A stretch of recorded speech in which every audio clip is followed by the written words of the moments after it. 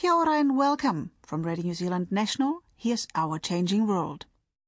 There's an ongoing debate about whether the extinctions of megafauna around the world were caused by humans or by climate change.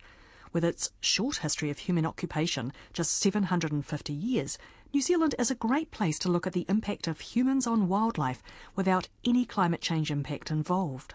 Previous work at the University of Otago on sea lions and yellow-eyed penguins showed that Maori hunting caused the extinction of mainland species, followed by the recolonisation of other subantarctic species. John Waters and Nick Rawlins tell Alison that they've just published a paper that shows that something quite different happened to Stewart Island shags. It's a very topical and lively debate around the world, and where we have this pattern where large species, in particular large mammals, large birds, go extinct in the last 50,000 years or so, but also at different times in different parts of the world. So some people put these rapid extinction events down to humans arriving and humans hunting, but there are other studies that point to the effects of climate change. And even in the last few weeks, in the last month or so, there have been a couple of papers, one saying that a lot of these events are down to climate change, another one saying, oh no, that they're about human hunting pressure.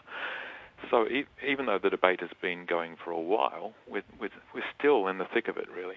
It's likely to be one thing in one place and another thing in another place? Well, I think that's right. So I think it can be fairly nuanced. So one study was looking at what had happened in the Arctic part of the world, so really high latitudes in the northern hemisphere, and they were finding that these little warm periods over the last 40,000 years had been important in driving some of the large species like mammoth to extinction in those regions. But then we have other studies from the Pacific or from Australia which seem to point more to human impacts. So New Zealand is a great place to look at human impacts almost in the absence of major climate change events, because humans have only been here in the last 750 years. So the finger points very strongly at humans here. I think the finger does point strongly at humans in New Zealand, but still there are little blips in the climate that have occurred here, like medieval warm period or little ice age, that may have had some sort of localized impacts on things, potentially. And we thought New Zealand is an interesting place because we have here the potential to compare different parts of New Zealand where there are different amounts of human pressure, and that's what this work was about.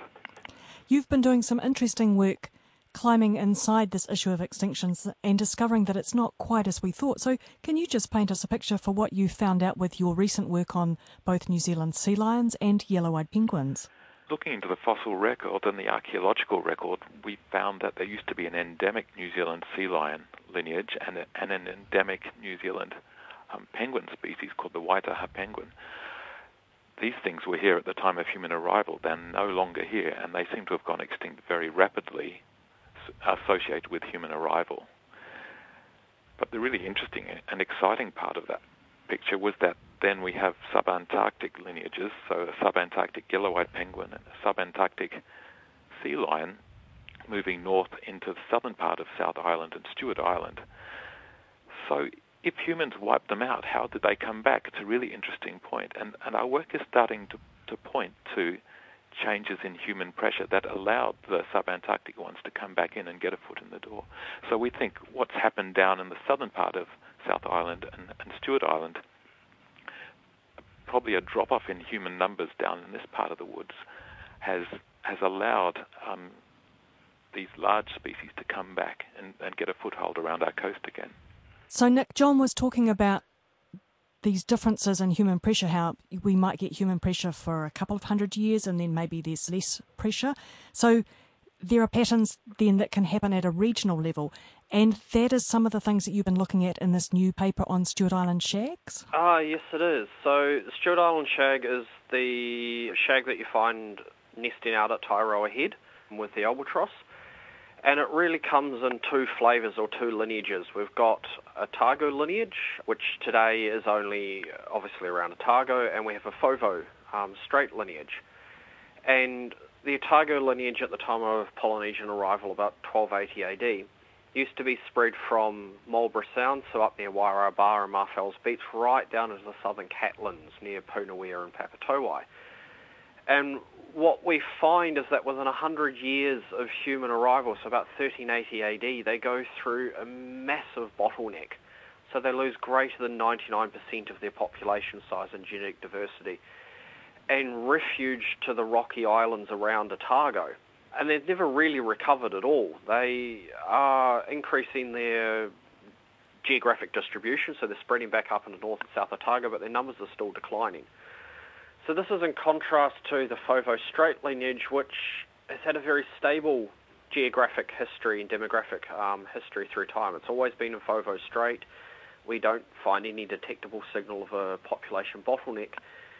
And it all ties down to what we're seeing with the turnover of these mainland New Zealand and subantarctic lineages and human pressure, in that the Otago lineage can't expand back out of Otago because once you get up into Canterbury North, you've got increasing human population size supported by horticulture, even though there's prime nesting areas, and they only really survive in Otago because the human population is stagnated and there's rocky offshore islets. And with the Foveaux lineage, it's what we're seeing with the sea lions and penguins, is they survive because there is this drop-off in human population size. So it's been hypothesised there's abandonment of the region from about 1450 AD until sealers and whalers turn up in the late 1700s, early 1800s. So that's interesting. So Stewart Island was acting like a bit of a sanctuary, and meanwhile in Otago, where there was much more pressure from humans, the population dropped, went through a bottleneck. Yeah. So we don't think human population numbers were that high in Foveaux Strait even during the early Maori period, and once all the big animals like the Maori and the sea lions and elephant seals had been eaten out, they just abandoned the area because there was no reason to go there. So it works as a real nice sanctuary. Whereas during the early Maori period, from about 1280 to 1450 AD, the East and South Island had some of the highest human population densities in New Zealand. So things went extinct very, very quickly. And then definitely in Otago and possibly also south of Christchurch, is once all of the megafauna had been killed off, the human population size stagnated and shifted north of Banks Peninsula, so Otago can now start acting as a refuge for the Otago lineage.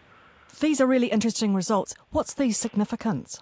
What does it tell us? One of the big implications for this research is we have such contrasting demographic history. So we have contraction and bottleneck in Otago versus stability in Foveaux Strait, and these two areas are climatically very similar. So pretty much that means you can rule out climate change? Yes. I think with as John was saying, with the megafaunal extinction debate, it's saying it's a lot more nuanced than it's either climate change or it's humans. And in New Zealand, yes, it's humans, but now we're getting to being able to answer, well, was the level of hunting the same across the entire country? And so with the Shags, we're saying, well, actually, it's differential human impacts. It was a lot worse on mainland New Zealand than it was in Foveaux Strait. And we're beginning to see that the impacts on megafauna in New Zealand and the responses of megafauna on these large animals is very individualistic. So Foveaux Strait lineage is very little impacted, whereas the Otago one is heavily impacted. With moa, we see simultaneous extinction across the entirety of New Zealand, but fur seals refuge probably in Fiordland along with the crested penguins. You're getting very, very individualistic responses to human pressure. That was Nick Rawlins, and you also heard John Waters, both from the University of Otago. That's all for now. For more, check us out on the web, radionz.co.nz/Our Changing World.